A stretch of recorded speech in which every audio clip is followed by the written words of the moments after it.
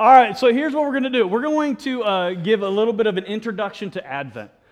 Next Sunday actually starts the official Advent season, as is celebrated, as is observed in the western part of this world.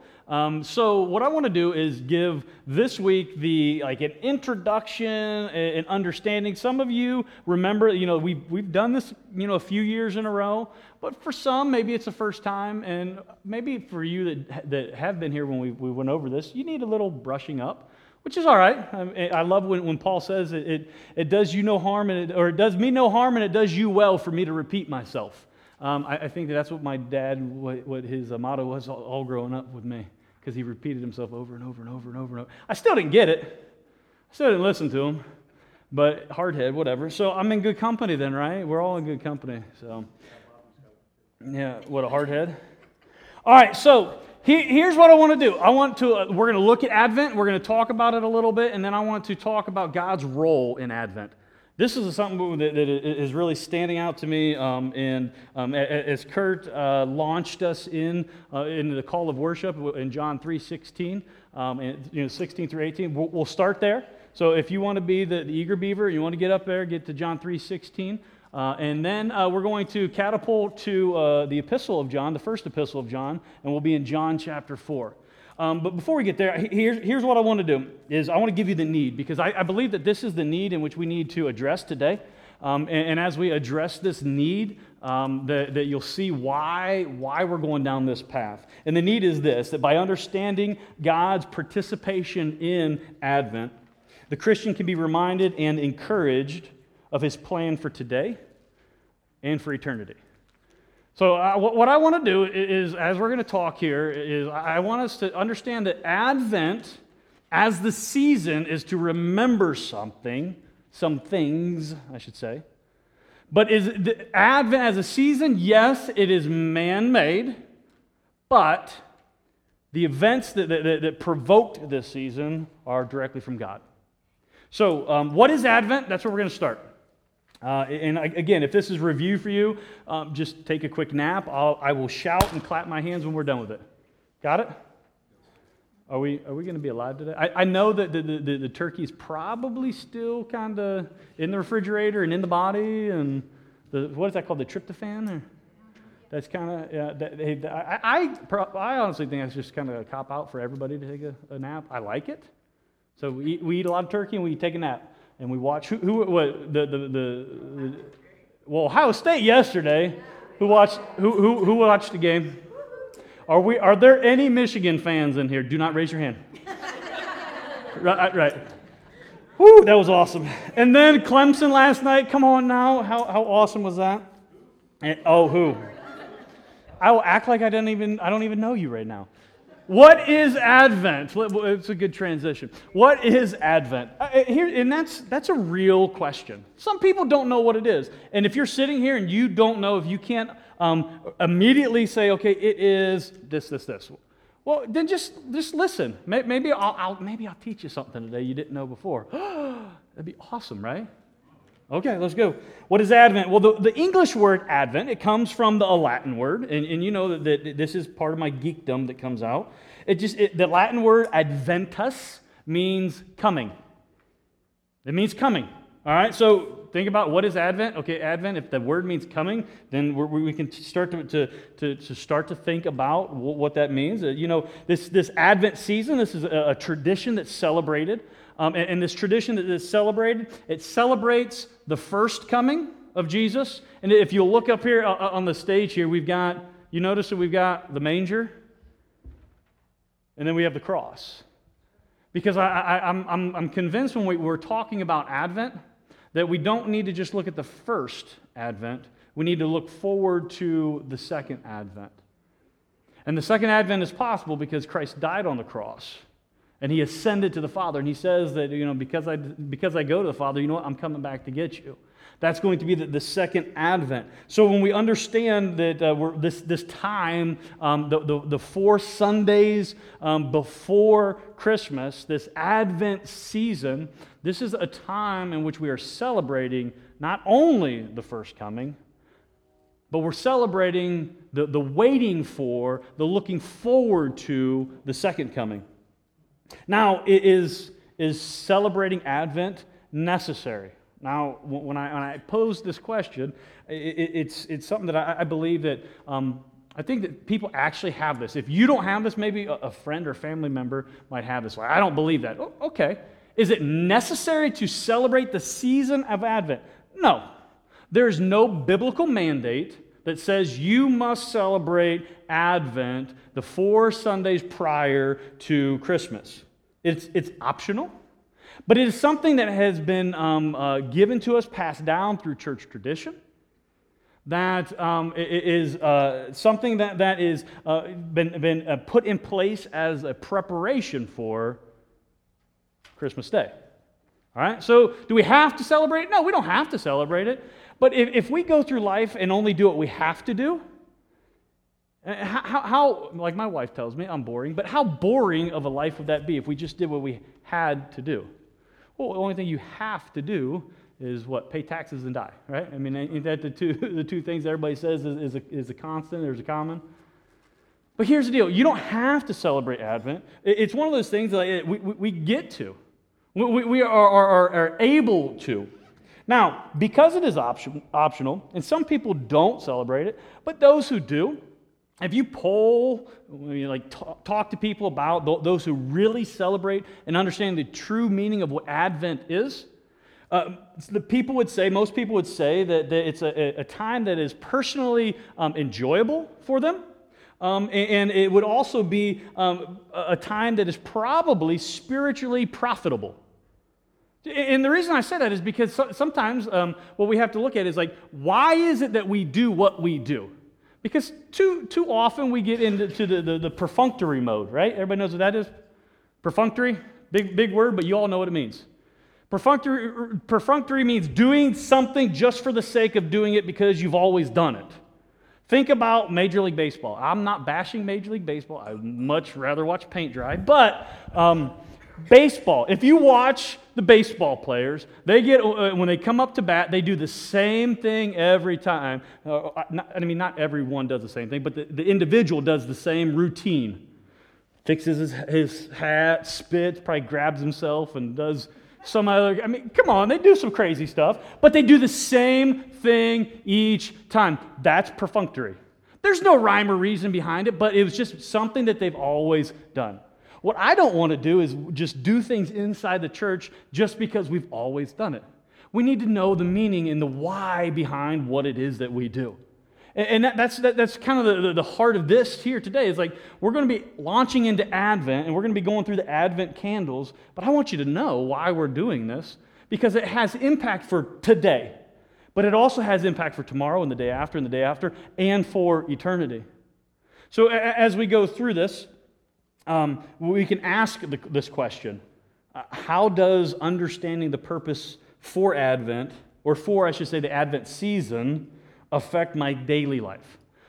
Now, I know that I'm amongst the choir and I'm amongst super spiritual people, and you all don't think about how church and how God can help you today. I know that you're all super spiritual and we're all focusing on eternity and everything. But someone like me, I like to think about, okay, how does this play out today? And then how does this play out tomorrow? And then the next day? Because at the end of the day, I believe that you all want to pursue, and you have an intention of the heart, a good intention of the heart to be pleasing to God, to live your life in a manner worthy of the gospel of Jesus Christ, as Paul says. But you don't know how to do it all the time.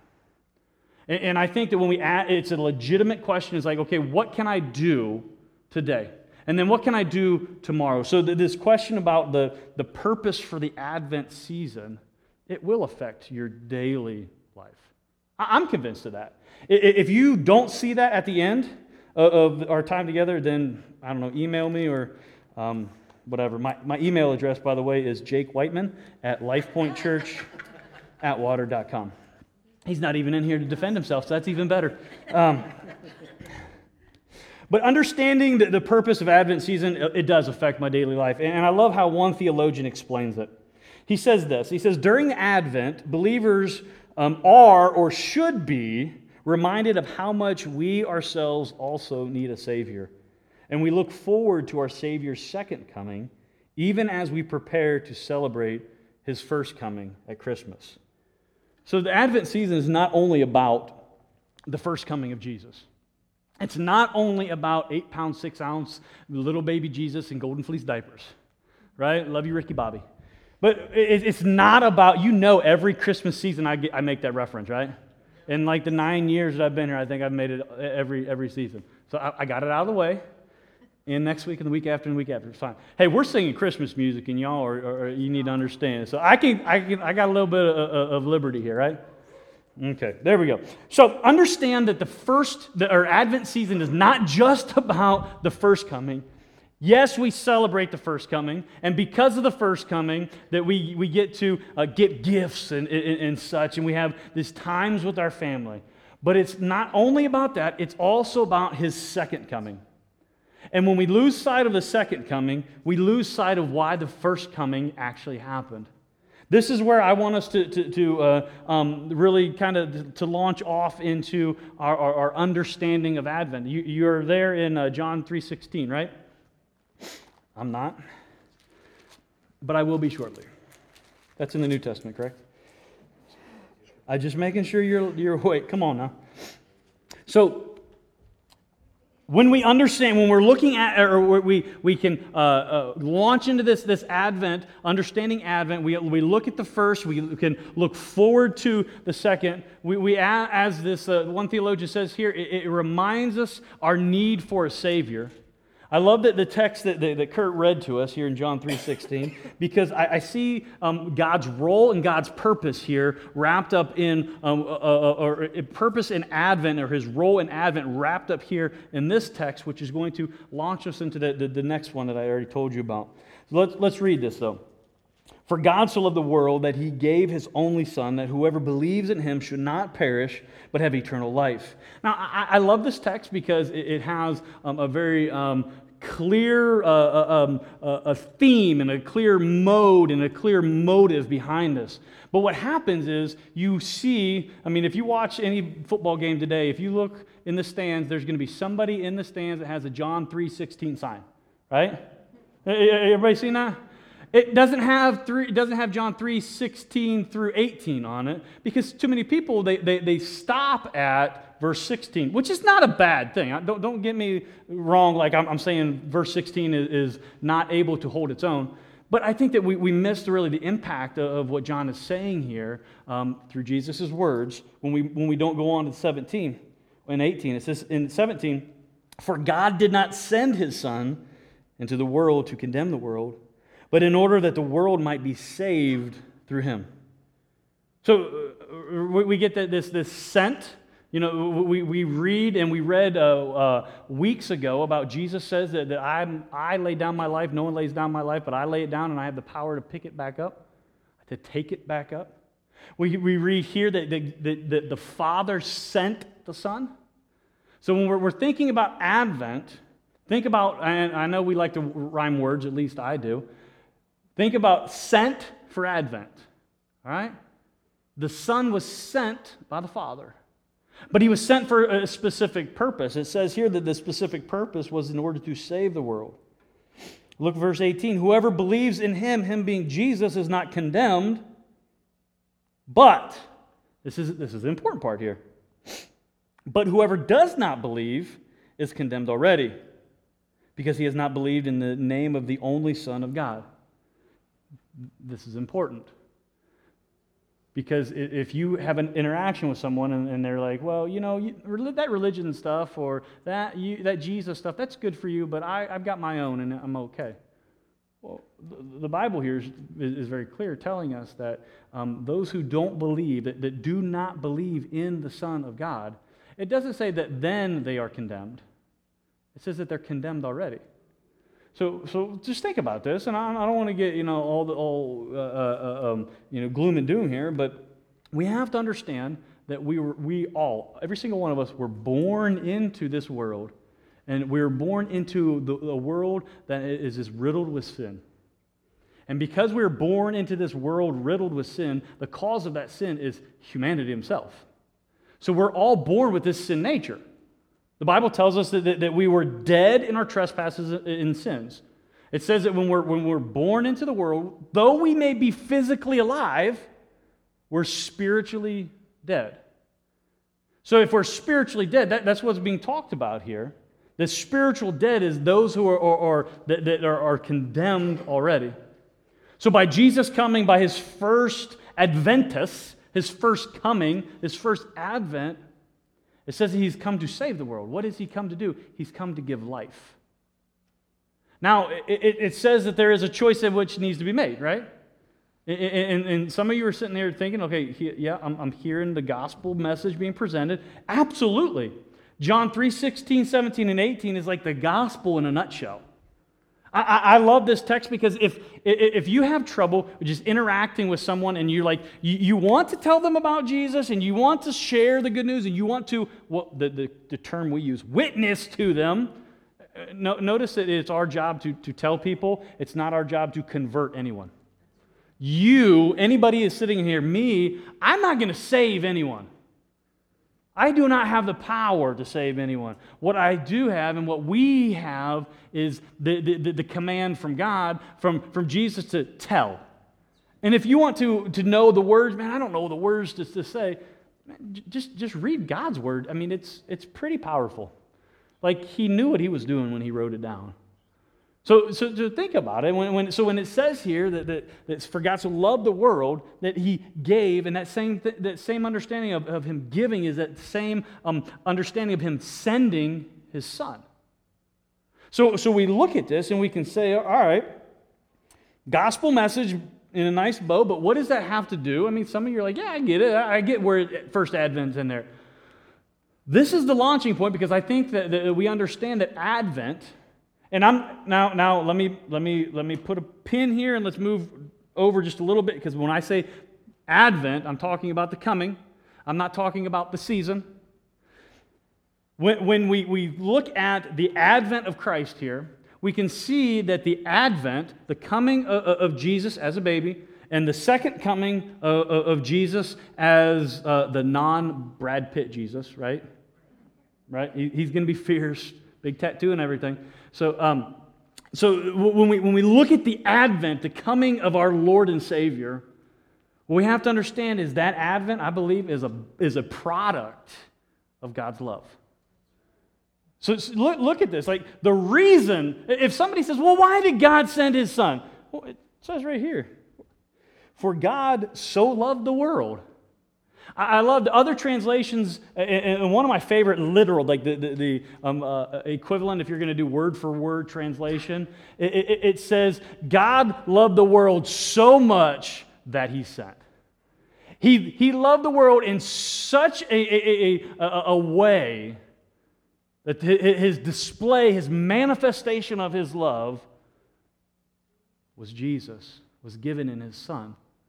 So when we look at this and we're like, okay, so what is God's motivation? What is God's his purpose and his passion and his desire? What makes Advent, the actual coming, possible? It's his love.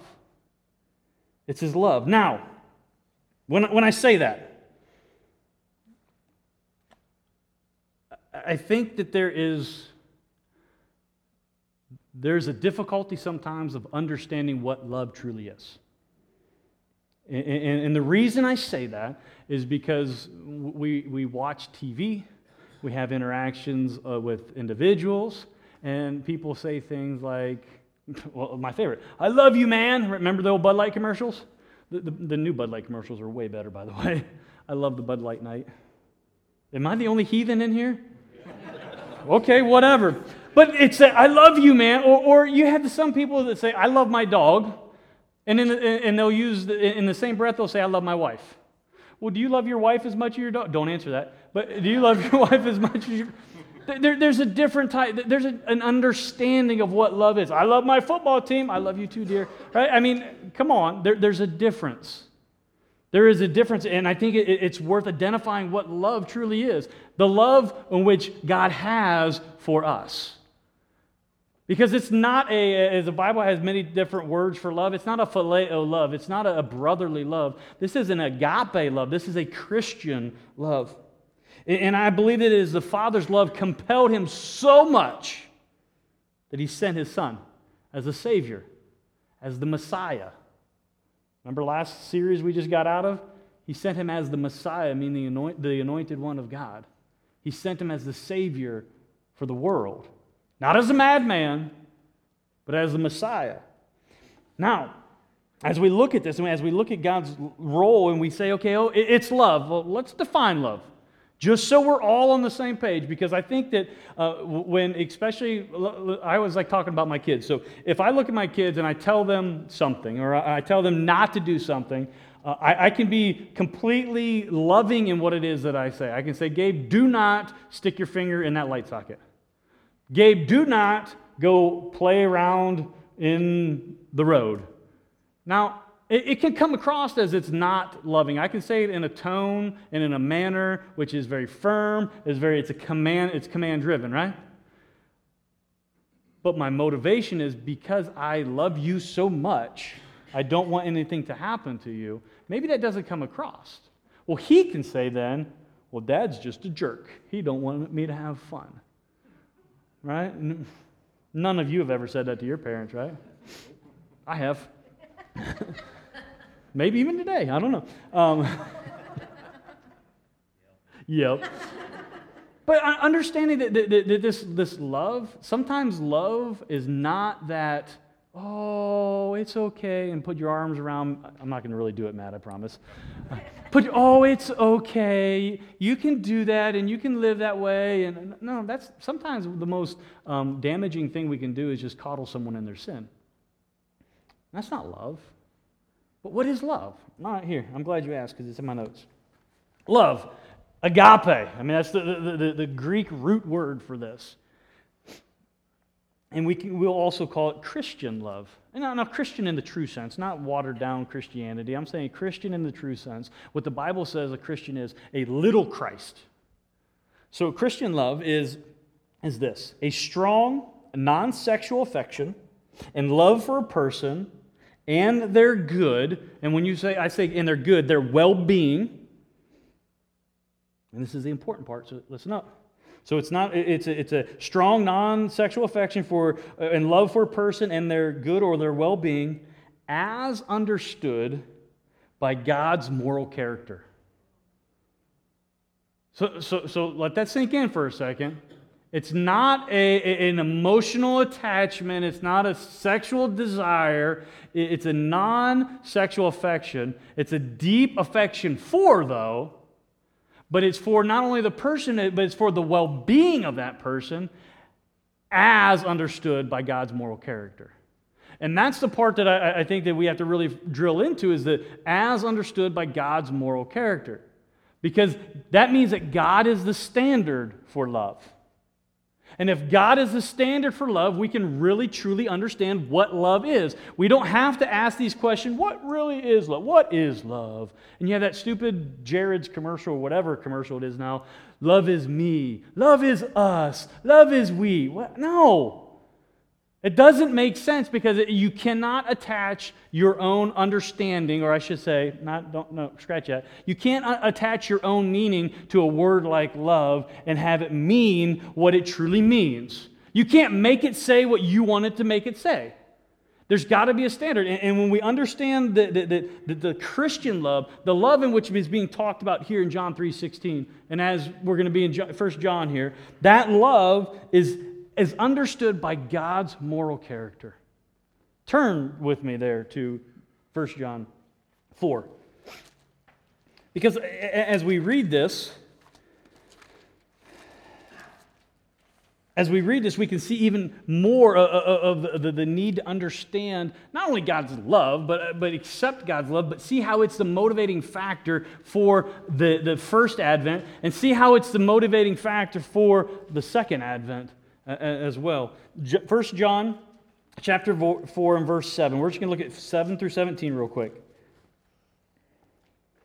It says this: Now, it's going to say beloved here, you can say beloved. I don't care. Whatever your background is, it means the same thing.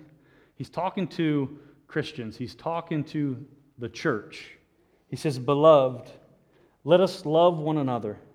For love is from God, and whoever loves has been born of God and knows God. Anyone who does not love does not know God, because God is love. Now, out the gate here, I don't want you to start going through your mental Rolodex, thinking about all the unloving people in your head. What I want you to do is I want you to think about you, because only you can control your actions. You're not responsible for other people's. So understand here, when he's saying that we're to love one another, we don't need to say, well, she's not very loving to me, or he's not very loving. No, let God be the judge, and let you just be obedient. If we are obedient and we can see this and understand that love is from God, if love is from God, that means it's a gift to us, and he's telling us to exercise that gift. If you don't see it here, this is a direct command from God. It's not you get to pick and choose if you want to love or not. He says love one another. Remember, he's talking about the church here, and he's saying this. He says, let us love one another, for love is from God, and whoever loves has been born of God and knows God. I meet people all the time that they're stuck. Like, I believe in Jesus. I think I'm going to go to heaven. I just don't know. Well, there are markers in which you can have in your life that display if Christ is in you or not. One of these clear markers is love. Now, I want to say that love alone does not mean that you are automatically going to heaven, because I know a lot of people that are loving that don't believe in Jesus. What he's saying here is a characteristic of a believer, though, is love for one another. How you dealing with that? What you doing with that? So here we can see then this love. Remember, it goes on to say that or we can understand that this. Remember, the understanding it as by God's moral character. The other half of that definition that I didn't read to you says this about love. It says, especially characterized by a willing forfeiture of rights or privileges in another person's behalf. So sometimes love's a sacrificial. It's not people say it's a give and take. Sometimes it's just a give. It's just a give. And sometimes you don't get anything in return. If we understand that we are to love as God loves, because God is love, what we have to understand is there is nothing that we can do to repay God's love for us. I mean, I don't care how cool you are or what great thing that you do, there's nothing that we can do to pay God back for what he has done. So quit trying. Quit trying. I mean, should we be grateful for what God has done? Absolutely. Should we do good works? Absolutely. That the Bible tells us to do that. But it's not in order to get God to say, "Oh, wow, look how much, look how much Lee did." I meant the big Lee, not the little Lee. Look how much Lee did. That's impressive. No, God is not standing up there waiting for us to wow him. There's nothing that we're going to do to wow God. Now, I don't tell you that to be like, well, I might as well not even, try. No, I'm not telling you that for that reason. I'm telling you that to free you. Because what God wants you to do is to enjoy his love, not try to pay him back for his love. Think about it. Come Christmas morning in a few weeks here, right? Your kids, they open up all these gifts, and you give these gifts to these kids. If your kids sat there and said, "Thanks, Mom, thanks, Dad," and they sat there and they started planning out, how can I pay back Mom and Dad for this? And just start figuring out how they can pay back pay back us, the parents, for all the love in which they shared with them during that time together. Would that be an enjoyable time? What do you want your kids to do on Christmas morning when they open the gifts? Enjoy the gift and not the box they came in. I mean, right? Our kids are a little bit over that now, but really enjoy the gift in which they've been given. Same thing here. God has given us a gift. He wants us to enjoy this. Quit trying to figure out how you can pay him back, because you'll never do it. And you'll go crazy trying to figure out how to do it. Now, it goes on to say here, verse 9, in this, the love of God was made manifest. And not insulting your intelligence, manifest is to be made known, to brought to visible semblance, to be seen, okay? Brought to knowledge here. In this, the love of God was made manifest among us, that God sent His only Son into the world so that we might live through Him. So this is that sent. God sent His Son. This is talking about the first advent here. A geek moment here. If you want to read all 5 chapters of the Gospel, if you want to read all 5 chapters of the Epistle of 1 John, and if you read all 5 chapters, it'll take you maybe 15, 20 minutes. If you read all 5 chapters of it and you note every time that Advent is being talked about, that's either first Advent or second Advent, it comes out to like 11 times in 5 chapters. And it's something that's also geeky is if you take and you condense that down even further, there's a section from chapter 2, verse 28 to the end of what we're looking at here is chapter 4, verse 17, that 9 of those 11 times are contained in that little section. And then if you want to condense it down even further, if you look at just the 11 verses that we're looking at here, it talks about it 4 times. Now, why do I say all of that? Well, I say all of that because this letter was written to a people, a church that was going through some difficult times. World around them was much like our world. And in this short little letter, the Apostle John thinks it's necessary to note the first coming and the second coming of Christ 11 times as an encouragement. So think about that. When we're entering into the Advent season, it's not just a season. It has a marker. This is a time that we remember the first coming. Why? Because you and I need encouragement to face today. We need encouragement to face tomorrow and the next day and the next day. Is that making God a crutch? I don't care what you call Him. He's the source of life, is what He is. And that's what it says here, that in this, the love of God was made manifest among us, that God sent His Son, His only Son, into the world so that we might live through Him. That's that part. I love that. It's Christmas morning. It's so that you can enjoy the present in which you were given, at the time in which you were given it. I meet too many Christians that aren't enjoying their gift from God. And I think I've said it in the past. It's like, quit being cranky Christians. Right? We don't need cranky Christians because cranky Christians make life difficult for the rest of us that are trying to share God's love. Well, yeah, but you know, so-and-so says he's a Christian and you know how he acts? He's just cranky. I don't know how else to say it. So if you fall into that cranky Christian category, shame on you, get out. Not get out of here. I didn't mean I'm like, get out of that crank. I'll just move on. I'll just move on. That ship sailed, and I'm just getting wet. Verse 10. In this is love. Not that we have loved God, but that He loved us and sent His Son to be the propitiation for our sins. Understand that. I mean, that big word, I get it, propitiation. What does that mean? That means that the Father sent His Son to satisfy the wrath of God. He loved us so much, He sent His Son for the specific purpose, for the intended purpose to be on the tree, for the cross. Because Jesus could not have been or could not be our Savior if it weren't for the cross. You can't have a Savior without a sacrifice. So understanding that it's the love of the Father, that He loved us, that He was so compelled to send His Son as a sacrifice for us. Look, verse 11. Beloved, if God so loved us, we also ought to love one another.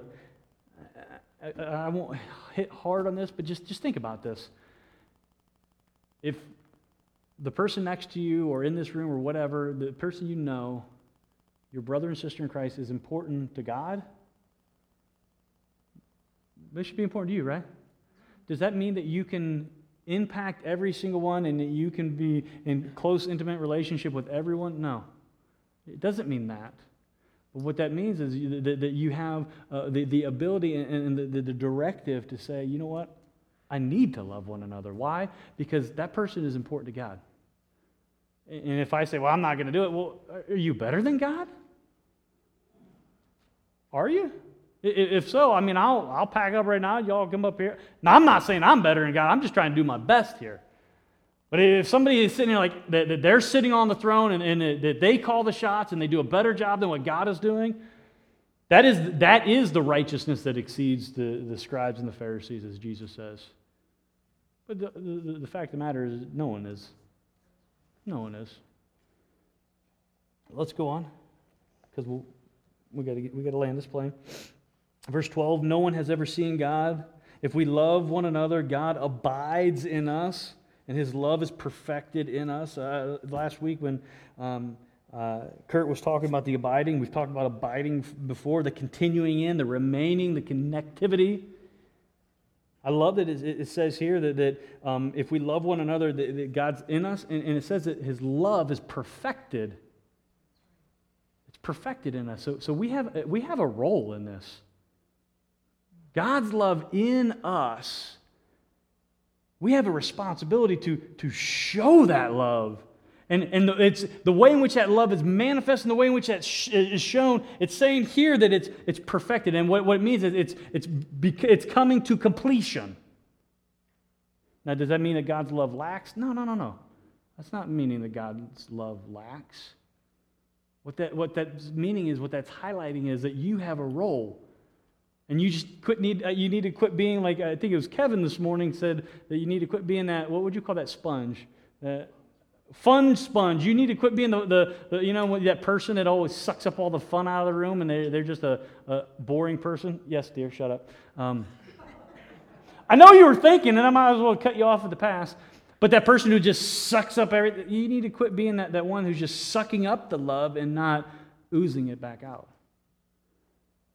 You need to be the one that understands that, well, as I'm loved, well, maybe I should love in return.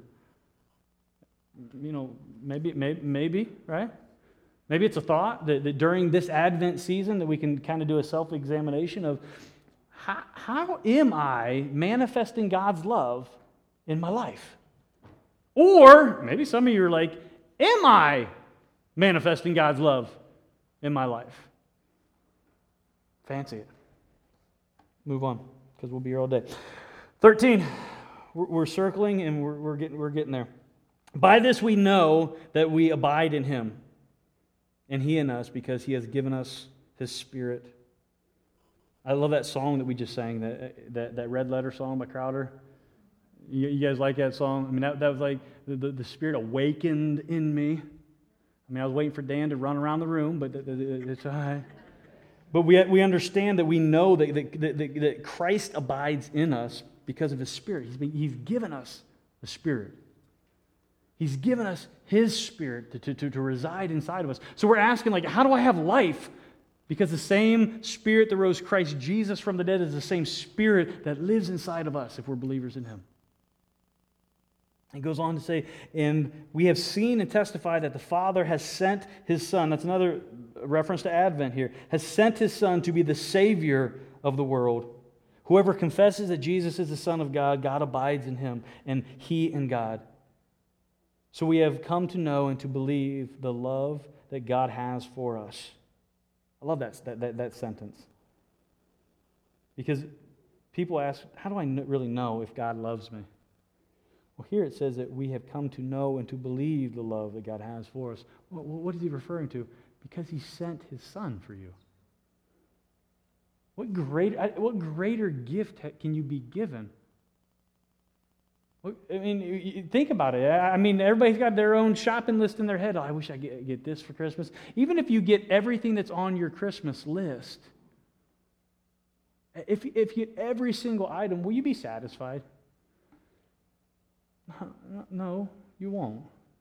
The one that satisfies is the one that can fill that void that's in our life. The only one that can fill the void is the one that was sent for that purpose. It goes on here to say, by this is love perfected with us. There it goes again. So that we may have confidence for the day of judgment. Because as He is, so also are we in this world.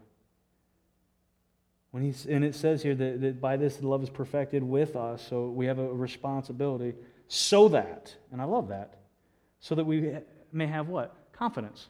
Confidence in what? Confidence in the second coming of Christ. So we don't have to get the gloom and doom. We don't have to be, what's it now? The doomsday preppers, right?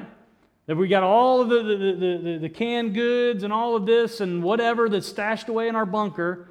So when everything goes to pot, that maybe we can survive this. No, when the end comes, we as believers in Christ can be able to face it with confidence. We can, as the end of Revelation says, "Come, Lord Jesus." We can look at the second coming not in fear, but we can faithfully look at the second coming as a deliverance from this world. Like, yes. And please don't be the one that is when he does come says, it's about time. Because it probably ain't going to go over well, right? Although you're probably going to be thinking it, right? No, but we can have confidence. And I say that tongue in cheek, but the reality is, all of this that we're doing, all that we're going to be doing over the next 4 weeks and looking at Advent, looking at the first Advent and looking towards the second Advent is so that we can be encouraged. Because I know the situations that some of you are in. And some of you feel like the situations are just dark and they're gloomy and there's no hope. And how can this really, affect my current situation, my current problem? Well, if we're reminded of our status in Him, if we're reminded of who we are and what we have to look forward to, yes, it may get pretty crappy here. You may. I'm not gonna be the one to say that your life's going to be easy. No, some of us. I mean, we read through Scripture that Christians had some of the crappiest things happen to them. Jesus Himself says that if they persecute the Master, what do you think that they're going to do to you? If they persecute me, what are they going to do to you? It's going to happen. But it's not the now in which we have and we set our hope in. Our hope is in that in which is to come. And we have that promise. And that promise is one of the things we're going to be talking about next week, is the promises of God. When we look at the prophecy candle, we can see that there are promises that God has given us. Some of those promises have been fulfilled, as in the birth of Jesus. Some of those promises will be fulfilled in the return of Christ. So, as we go into Advent season, let's go into it with an attitude that, this is not just a routine in which we're going to go through, but this is something that's going to impact me today and tomorrow and the next day. Let's pray. Father God, I thank you, Lord, as we've just kind of looked through some of the passages in which you have, the truths in which you have on your first coming. And the second coming that we wait eagerly for. God, I ask that we can have that confidence, and we can see that this time in which we get together is not just a time in which we can come and catch up on the latest fads and news or whatever, but we come with an expectation of you moving and you teaching us something and us being drawn closer to you. God, each one of us is dealing with something today. And if we're not, we're going to be. Or maybe there's something that's already happened that we need to deal with and that we're not. God, regardless of the timing of that, my prayer is that we can see that if you were so compelled by love to send your Son to free us from the bondage in which we have here, to conquer Satan, sin, and death, that same love cannot If the thought is that that same love cannot overcome the situation which we're in, God, let us clear that lie from our head. Because that same love that compelled you is the same love that can see us through whatever it is we face, as we eagerly wait for you. So God, in these next few weeks, as we learn more about Advent and as we practice and celebrate it, God, let us celebrate the first and look forward to the second. God, we pray this in your name. And all God's people said, Amen.